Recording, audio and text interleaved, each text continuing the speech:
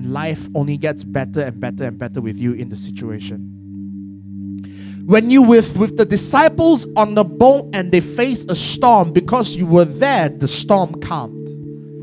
When you were with the 5,000 and they were hungry and there was only 5 loaves and 2 fish, you gave everyone more than enough, to the point where there was 12 baskets full of leftovers. When a blind person met you, he could see seconds later. When the rejected from the community, the lepers, came to you, seconds later they were made clean and made whole again. The people who have been caught in demonic bondage become prisoners of their own body, but the moment they met you, they become set free. Funerals become celebration parties when you're there, and a wedding that ran out of wine came serving the best wine in the country because you were there.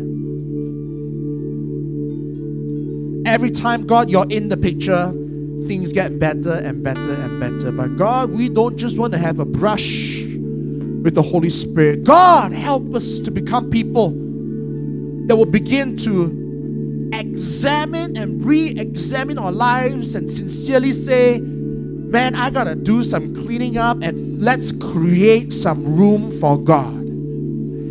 Let's begin to chuck out some stuff and begin to move a bed in there, begin to install a table and begin to build a lampstand and begin to place a chair. Because people who do that not only have the presence of God with them and their family, but they get the privilege of having experienced the joy of God asking, what can I do for you?